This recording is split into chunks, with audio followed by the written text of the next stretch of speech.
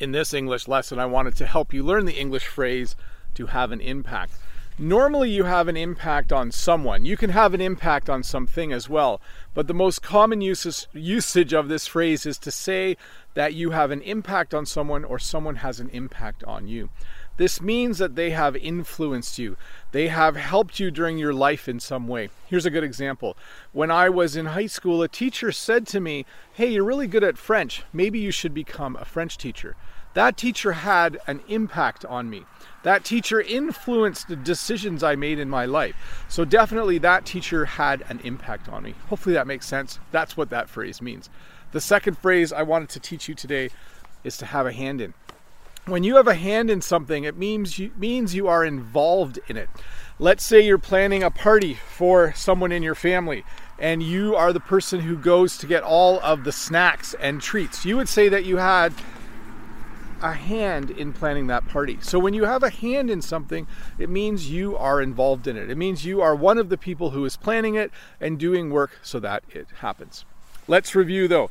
When you have an impact on someone or when someone has an impact on you, it means that one person is influencing the other person, usually in a positive way. And when you have a hand in something, it means you are involved in planning it. But hey, let's look at a comment from a previous video. I know it looks nice on the camera for you, but it's actually getting dark out here. It's a little late. This comment is from Padma. Except Christmas trees, all other trees have lost leaves. It seems they too are ready for winter. And my response is yes, we had a lot of rain and wind the last couple of weeks, and most of the leaves have blown off. So a little bit of a tree tour. Let me lean back a bit. Yes, you can see that all of the trees behind me, the leaves have fallen. In fact, you can see where they've fallen in just a moment. They have all fallen on the ground. But you can see in the distance, Padma was referring to these trees, I think, on my property. These are what are called blue spruce. Blue spruce trees do not lose their leaves. We have 3 of them here. I don't know if you can see the other one in the background there. They do not lose their leaves and they look a lot like Christmas trees. It is very nice in the winter when it snows a lot and when the spruce trees, we also have some pine trees on other parts of our property. I'm not sure if you can see them. It's really nice when the spruce trees and the pine trees, and we don't have a lot of fir trees here, but when those 3 types of trees are sitting, like when it snows and the ground is all white and these nice green trees are sitting in a nice white landscape, it just looks really, really beautiful. So you can see here, the lawn is mowed. We're ready for winter. I think I showed you this cover crop earlier in the year.